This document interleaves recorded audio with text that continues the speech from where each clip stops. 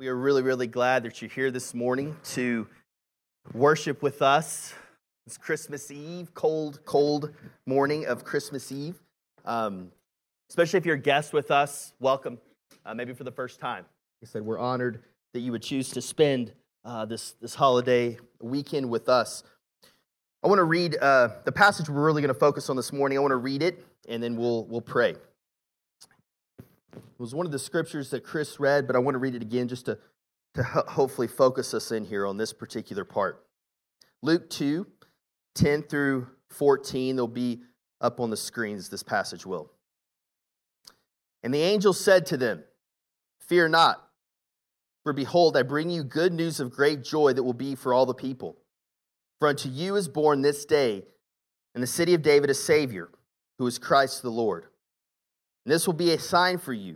You will find a baby wrapped in swaddling clothes lying in a manger."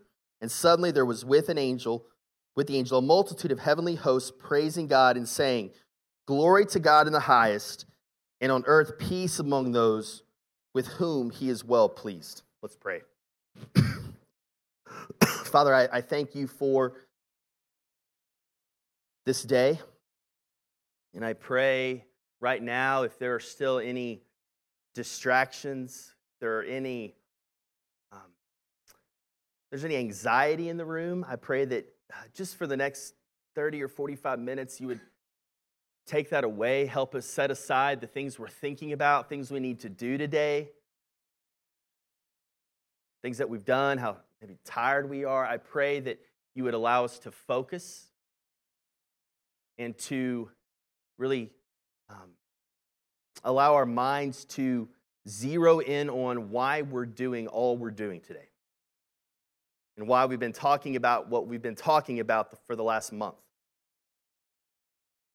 Prepare our minds to hear the truth. Prepare our hearts to hear the truth. And I pray that our lives would be changed as a result of looking at your word this morning. And then it wouldn't just be the same thing that we hear over and over, even though it's going to be very, very familiar. I pray that it would change us, even if it is familiar to the majority of us in this room. We love you. It's in Jesus' name we pray. Amen. I really, really love this time of year. Christmas is my favorite holiday. I love the traditions. I love the lights. I love the gift giving. I love the singing. I love the songs. I love the gatherings with friends and family. I really, really love this time of year. Christmas is my favorite holiday. But there's something that happens to me, usually starting on the 26th of December, and usually moving on towards about January 2nd. I get this low kind of undercurrent of sadness that it's over. Like there was this huge buildup beginning for a lot of us around Thanksgiving-ish. Some of you crazies, maybe October 1st, building up to Christmas. And there's this big buildup like none other holiday, and then in one day or maybe a week, it's over. The holiday is. You take your lights down, take your tree down, the wrapping paper that has wrapped the gifts that have been wrapped for a few weeks, maybe some of us for one day, is thrown into the trash. And we move on. We move on with life as it was before Christmas. And I think for those of us who really enjoy this holiday, we look to it to give us some measure of joy, some measure of fulfillment. Maybe it's because it's a break from the normal. Maybe because we tend to maybe get off work or school more often during this time of year. But in some ways, at least I know I am, and maybe some of you are, that we're like Clark Griswold. That this gathering we're having on Christmas has to be perfect. Like he wanted to nail that thing, and it seemed like he was like putting all of his eggs into that basket, and he was trying to make up for some area of his life, and he just needed Christmas to come off without a hinge.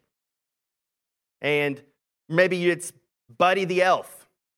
And Buddy the Elf is in this seems like awesome place, the North Pole, and wants to leave the North Pole because he doesn't look like everyone else. And he wants to come to this magical place called New York City, where he thinks he's going to fit in more because he looks like everyone else. But we know at least the first part of that story, it doesn't go that way. New York City is not magical, and things don't go well for Buddy in New York City. So I think a lot of us are like them in the sense that we put a lot on Christmas. We have our hopes in Christmas, and we hope that something's going to happen, I think, on Christmas. And I've asked myself that question. Well, why is that the case? And I think that reveals, at least for me, that there may be something wrong inside of me. And I think there's something maybe I perceive wrong with the world that I want fixed during Christmas. Or at least moving into Christmas every year, there's this kind of hope that maybe something's going to change, or this will be a great season, or these next 4 to 6 weeks will be amazing. And even maybe some of you are the type that don't want anything to do with Christmas. You're tired of it. You wish we could just skip it. It reminds you of loss, broken relationships, pain. And I think for you, in the opposite way, Christmas is a reminder that something is not right with the world. Something needs to be fixed in the world we live in, and Christmas tends to heighten those areas of brokenness and areas that we are so desperately looking for peace. So I think either way, whatever person you are as it relates to Christmas, it actually reveals something about you and about the world. I think it's important for us to recognize that and to know. It seems like Christmas shows us there's something that's lacking in ourselves and in the world. Like we look to Christmas to solve some of us our deepest needs. Things we want, things we desire. But if we were honest, I think most of us at least are looking for Christmas in those ways. The 26th comes and it didn't quite live up to the buildup. It didn't quite solve the problems and meet the needs that we thought it would meet. And the world just kind of keeps on going the way it did before Thanksgiving, maybe, for us. So with Christmas being tomorrow, I really want to cut through a lot of stuff and really just simplify things and be real clear about Jesus. Jesus is the only answer to humanity's greatest need. Jesus is the only answer to humanity's greatest need.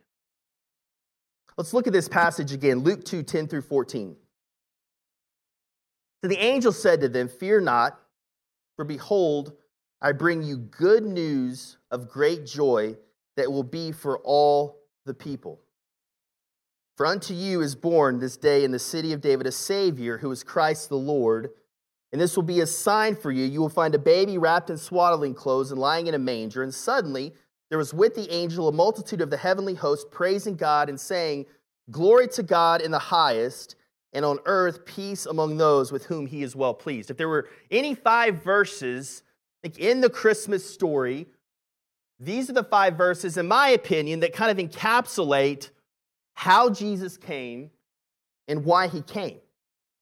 We see in verse 10 there, it says that Jesus' coming is good news of great joy. And Luke just didn't stop at good news. Could have. He says good news, and he doubles down. He says good news of great joy.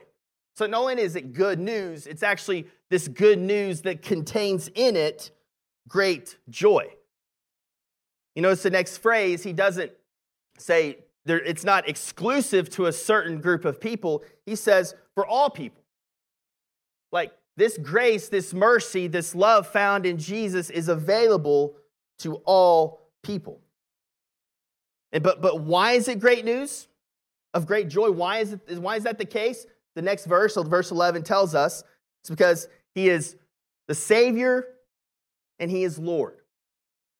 This baby who we're celebrating today is Savior and he is Lord. He is the Messiah that the Jews were waiting for hundreds of years, that was written about in the Old Testament, especially in the Old Testament prophets. And as followers of Jesus, we believe that humanity's greatest need is to have a Lord and a Savior. Period. I mean, that's the greatest need for humanity, at least for a follower of Jesus, is that we need someone to save us, and we need someone to be our Lord, to be shown the way, to help us live. And because he is the Lord and Savior for the world, it is great news, it is good news of great joy. So this is the point of Christmas. This is why we're doing what we're doing. And in our story of redemption, God acts first. He's the primary actor. He acts first, coming down to earth in the form of a baby, would grow up like any other human being would grow up, die, was resurrected, and will come back again. This is God's role in the redemption story. Now, we all have roles to play in this story, but how we respond to this good news, how we respond to the news of Jesus being our Lord and Savior, will determine what our role is in the story of redemption. So the question I think we all need to be asking ourselves is how do we respond to Jesus? Maybe how are we responding to Jesus? How do we receive this good news of Jesus coming? And I think to answer this question, we first need to talk about, well, how did Jesus come? How did Jesus come? And it's not how we would expect it. Imagine yourself being God, sitting up in heaven, thinking about how this is going to play out, how you want it to play out. How are you going to reveal this good news? How are you going to reveal it? And also, if Jesus is to be the ultimate authority and to be the king and to be the Lord and the Savior, like, how is he going to get that power? So how are you going to reveal it is a question I think, obviously, if I'm God, I'm asking. And how is Jesus going to get authority? Well, how is he going to reveal it? Well, I think if I'm him, I would try to draw as much attention as possible to this birth. If this is who Jesus is, I'm drawing a lot of attention to this. Our culture does this for big events, engagements, big news, telling everybody, weddings, show everybody the pictures because someone's married. We're married. Your favorite team wins a championship. You tell people, you let everybody know, this is what happened. Companies take out an ad in the upcoming Super Bowl to communicate a new product. They've paid millions and millions of dollars to get this and paying people hundreds of thousands of dollars to do marketing to hit the right tone on this commercial. We have a long-awaited movie. The producer decides to tease us with a trailer online.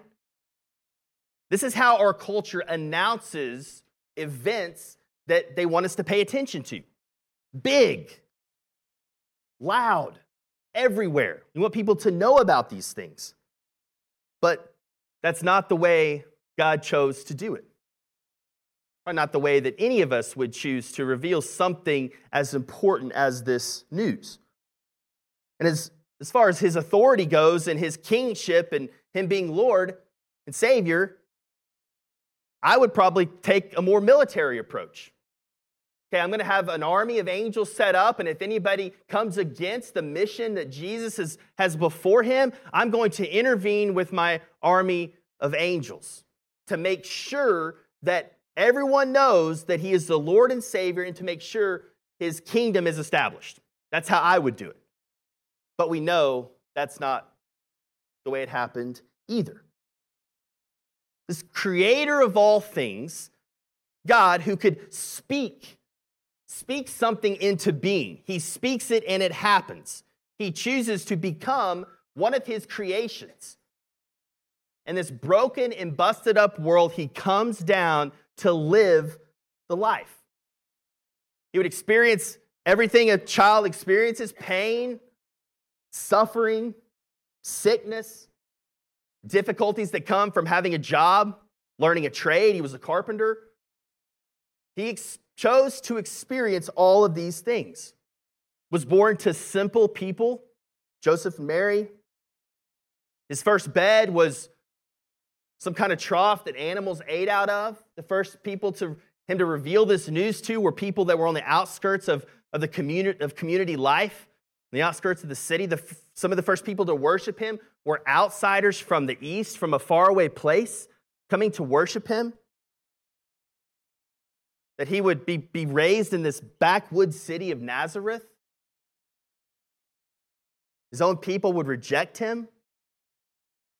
He did miracles, cast out demons, was compassionate towards the people who needed to be compassionate towards. One of his closest friends turned his back on him and betrayed him. The rest of his friends at the very end gave up, went away, were scared off. He was arrested and died a horrible death through the method of crucifixion in a humiliating way.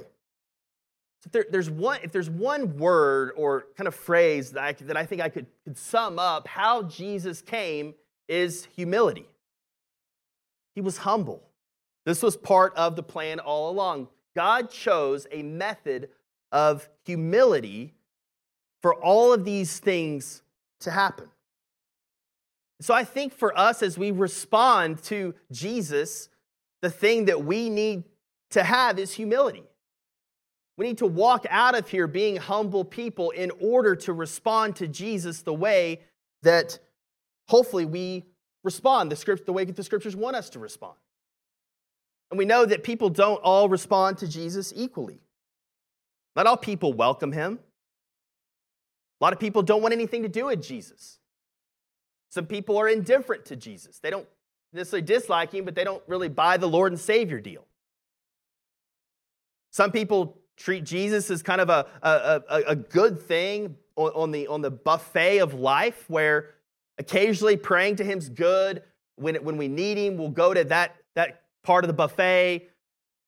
It looks pretty good on a resume, some people think. Maybe we learn some lessons from Jesus. These are many different ways to respond to Jesus.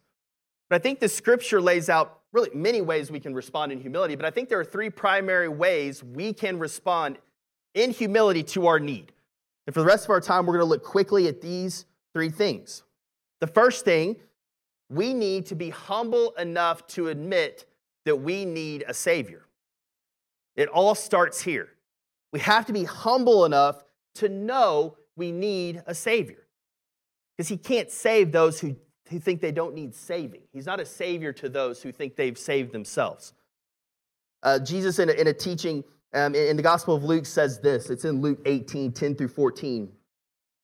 Kind of comparing two ways to respond to Jesus and his grace. Two men went up into the temple to pray. One a Pharisee, which is a religious leader, and the other a tax collector, whom most people would have considered a sinner. The Pharisee, standing by himself, prayed thus, God, I thank you that I'm not like other men, extortioners, unjust, adulterers, and even like this tax collector. It's pointing to the tax collector here. I fast twice a week, I give tithes of all that I can get, but the tax collector, standing far off, would not even lift up his eyes to heaven, but beat his breast, saying, God, be merciful to me, a sinner. And Jesus says, I tell you, this man, talking about the tax collector, this man went down to his house justified or forgiven, brought back into relationship with God, rather than the other.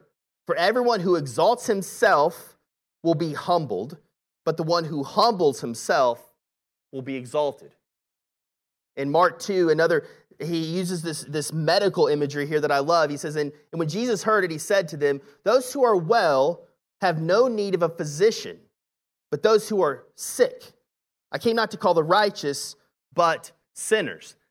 And Jesus is very creative here, obviously, trying to draw our attention to the medical field, because this makes sense, I think, to us, that to be able to be healed by a physician, to be given medicine by a physician, we have to first admit that we're sick. Before we even go to the doctor, we have to be self-aware enough to say, I need help, and I don't have the training, I don't have the access to medicine that I need to fix myself. Therefore, I'm going to go to a physician, a doctor, nurse, to help heal me. Well, the first part of getting healed in the medical world is actually knowing that you're sick and going to someone who can actually help you. This is what I think what Jesus is trying to get us to think about. It's the same thing with us being sinners and us having a Savior in Jesus. So a truly humble person knows there is nothing they can do to save themselves. True humility. There's nothing I can do to save myself. And the Bible tells us there's nothing that a person who is alienated from God can do to reconcile themselves back into relationship with God. We're told that in the Scriptures. We need a Savior. It's humanity's greatest need. This is why Jesus came. Secondly, we need to be humble enough to know that we continually need Him. So let's just say you understand that you're a sinner and you're saved by grace and you believe that He's a Savior. What now? Are you dependent upon Him day by day, moment by moment? Because He's still your Lord and your Savior moment by moment, day by day. In John 4, Jesus says this to a woman. This woman was, to give you some context, this woman was looking for other things to satisfy her, and He engages her at a well here. It says this, Jesus answered her, "If you knew the gift of God and who it is that is saying to you, 'Give me a drink,' you would have asked Him, and He would have given you living water." The woman said to Him, "Sir, you have nothing to draw water with, and the well is deep. Where do you get the living water? Are you greater than our father Jacob? He gave us the well and drank from it himself, as did his sons and his livestock." And listen to what Jesus says. "Everyone who drinks of this water will be thirsty again. But whoever drinks of the water that I will give him will never be thirsty again. The water that I will give him will become in him a spring of water welling up to eternal life." The woman said to him, "Sir, give me this water, so that I will not be thirsty or have to come here to draw water anymore." So if you're a Christian, at some point we have to understand that, yes, we're saved by grace, and there was a one-time place to where that happened, but we are continually dependent upon His grace and His mercy to live this life that He's called us to live. Do we believe that we're still dependent upon Jesus for everything we do in life? John 14:17, a little bit later in the book, Jesus says, "Even the Spirit of truth, the Holy Spirit, whom the world cannot receive because it neither sees Him nor knows Him, you know Him," talking about His followers, "for He dwells with you and will be in you." A few verses down, verse 26, "But the Helper, the Holy Spirit, whom the Father will send in my name, He will teach you all things and bring to your remembrance all that I have said to you." This is a reminder that we have the Holy Spirit as followers of Jesus. If you are a follower of Jesus, you have the Holy Spirit. This is a spiritual thing. We've been made alive spiritually in our inner being. Okay? We have the Holy Spirit now as followers of Jesus. Do we rely on Him? Do we allow Him to empower us to live the life that God calls us to live? See, where we're at, we're kind of in that space between, if you think of Christmas about to end and then next Christmas, having to wait till next Christmas. Those of us who love this holiday, we find ourselves kind of in the in-between of two Christmas seasons. But in the same way, we're in the middle of this tension where Jesus has come, He's died, He's resurrected, He's ascended to heaven, and one day He promises to come back for a second coming. And we find ourselves in this in-between phase. Yes, we know Jesus, He's our Savior, and we're awaiting Him to return, but what do we do in the in-between? And this is it. Realize that we've been empowered by the Spirit to live the life that God calls us to live as followers of Jesus. Here's the way this works for me. I struggle with this. I have to be very intentional when I wake up in the mornings to think about God. Like, I don't wake up and automatically think about Jesus. I don't. I usually wake up and think, what do I need to do first? And I do it. And what I need to do second, and I do it. And I need to remind myself and set in some place some things to get my mind to think about Jesus. If I'm anxious, one of the things that I'll do is I'll just keep doing things, because if I can get enough stuff done, that anxiety may go away. It may make it go away with achieving or doing more or doing better. Well, I need to remember the Holy Spirit's living inside of me. In a verse like Philippians 4:6-7 says, "Do not be anxious. Through prayer, present your requests to God, and the peace of God, which surpasses all understanding, will guard your hearts and minds in Christ." Okay? So ongoing relationship with Jesus through the Spirit says if you're anxious, pray about it. This is a promise. Pray about it and set your minds on Christ, and He will give you peace, surpasses all understanding. Another one, when I need joy or I need some measure of patience, Galatians 5 is another teaching of Paul, one of the writers in the early church and leaders. 22 and 23 in Galatians 5 says, but the fruit of the Spirit is love, joy, peace, patience, kindness, gentleness, goodness, faithfulness, gentleness, self-control. Against such things there is no law. So when I'm wanting joy, or I'm wanting patience, I need to remember that the Spirit is the one who provides these things. I can't muster up joy on my own. I can't try to force myself into patience. I need to pray that the Spirit would help me have these things, possess these things, live like this. And for those of you who are hurting right now, hurting, I pray that you would know that part of Christ coming near to us in the birth, He's here for you. He wants to meet you where you are. To try to pick yourself up and fight through this on your own. If you're a follower of Jesus, you have the Holy Spirit that He fights those battles for you. And if you're not a follower of Jesus, I would encourage you to like the woman at the well, that are you looking to solve those problems, to fix those feelings with things that aren't ever going to truly fix them? And Jesus coming near tells us, I'm present with you. I'm with you. Do you believe that? Believe that I can give you peace? Do you believe that I can give you hope? Do you believe that I can help you navigate through suffering? So the second thing is to be humble enough to know that we're still dependent upon Him every day, every moment. The third way to humble ourselves is to know that to love others the way we're called to love others, we need to be humble. We need His grace. We need His mercy to be able to do those things. To treat others the same way that we would want to be treated, we have to be humble enough to know we need help to do that.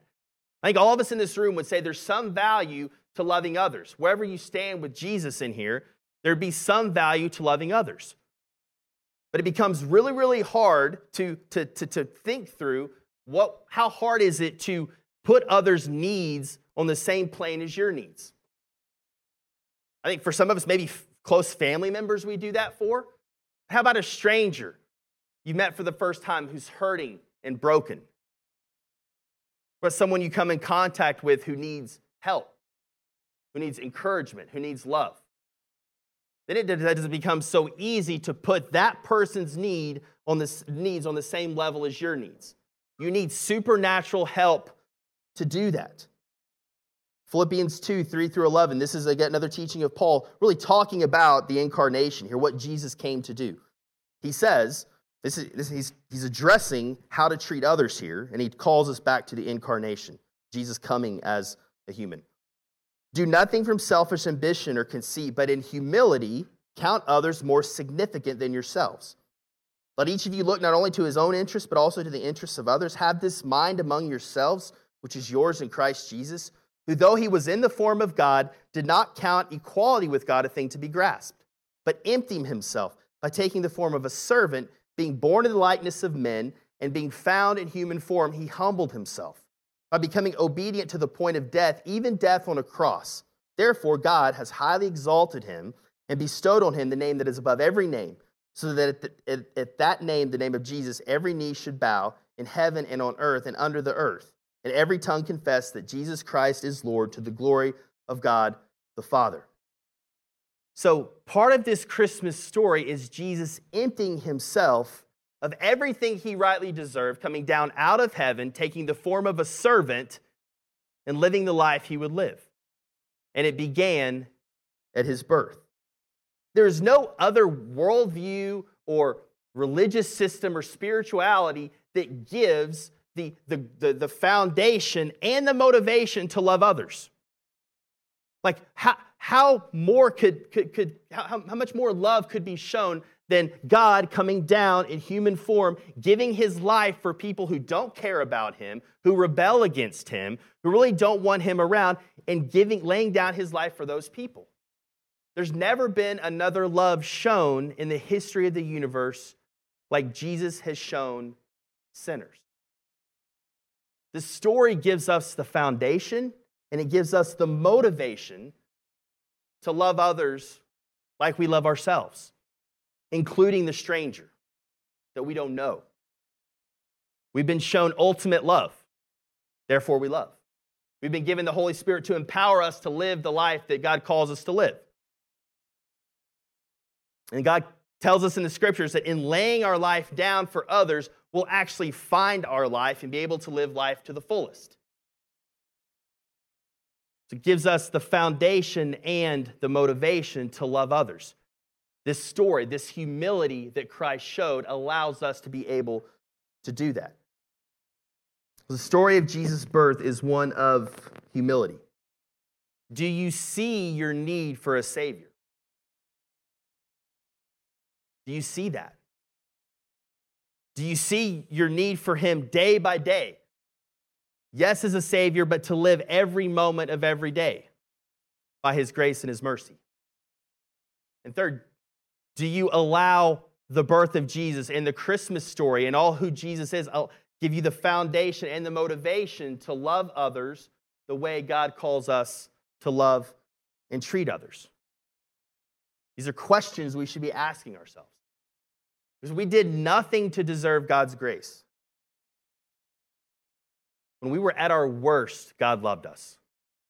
When we were unlovable, He loved us. When we wouldn't come to Him, He came to us. When we were in darkness and the world was in darkness, the light came. Jesus came as a baby to live among us. Let's pray.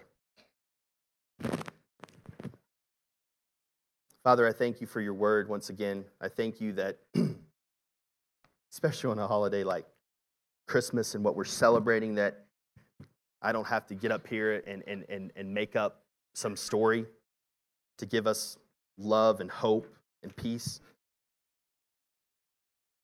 Even if I needed to do that, I couldn't beat the story of love that is found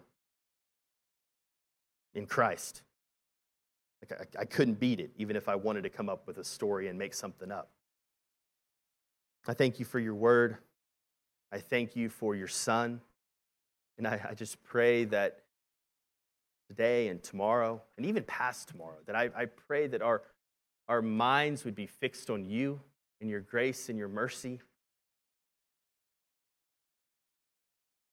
and that we would realize Jesus is first and foremost a Savior and a Lord. That is such good news. And I pray your Spirit would help us realize that it's just not good news, it's good news of great joy. And you would give us freedom and joy and peace and patience and all the things that we all desire as human beings. I pray that we would find those in your Son. It's in His name we pray. Amen.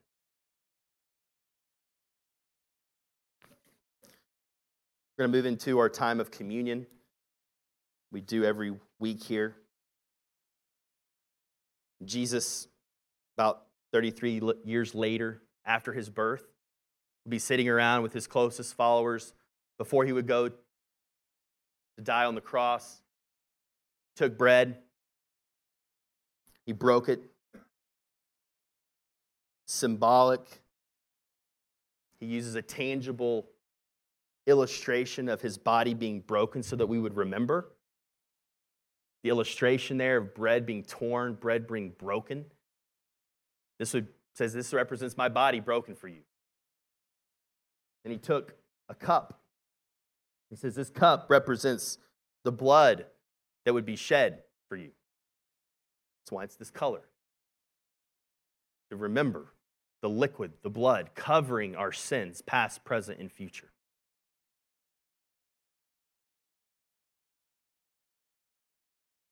So if you're here and you're a follower of Jesus, I just want you to simply remember that He is your Lord and your Savior. You are dependent upon Him to show you grace and mercy to save you, and you're dependent upon Him to live the life that He's calling us to live and to find peace and joy and freedom. I want you to just take some time to remember that.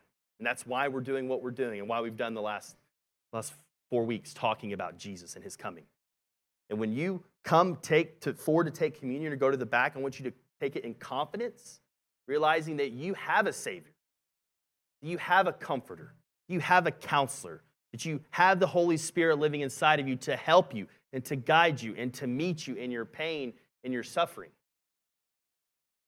So when you stand up, I want you to do that in confidence. Basically saying, yes, I agree, I amen the fact that Jesus, his body was broken for me and his blood was shed for me. And I hope you leave here with a sense of empowerment and confidence and hope that Jesus is your Savior and you can trust him that he is. If you're here and you're not a follower of Jesus, do you believe that you need a Lord and Savior? If you do, he's it.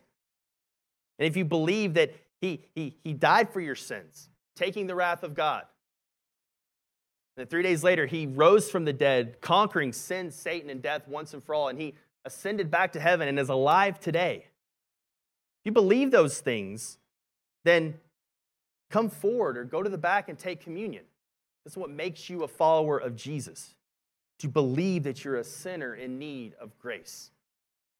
And if you're here and you still are not a follower of Jesus and you need time to process, please process with somebody who's brought you. I want to give space here to be able to process and think, but this is worth having a conversation about. It's worth processing with someone who knows you and wants to process with you. Don't just think about this and set it aside and move on. I believe you have to wrestle with this. And I'd love to do that with you if you need somebody to do that with. But if that describes you and you're not sure about this faith and belief in Jesus thing, then I just encourage you to stay where you're seated. This is for people who are followers of Jesus and who've professed faith and trust in his grace. So take a few minutes, come to the front or go to the back. We'll tear off a piece, if this is your first time here, we'll tear off a piece of bread and hand it to you, and you can dip it in the cup. So whenever you're ready, come forward or head to the back.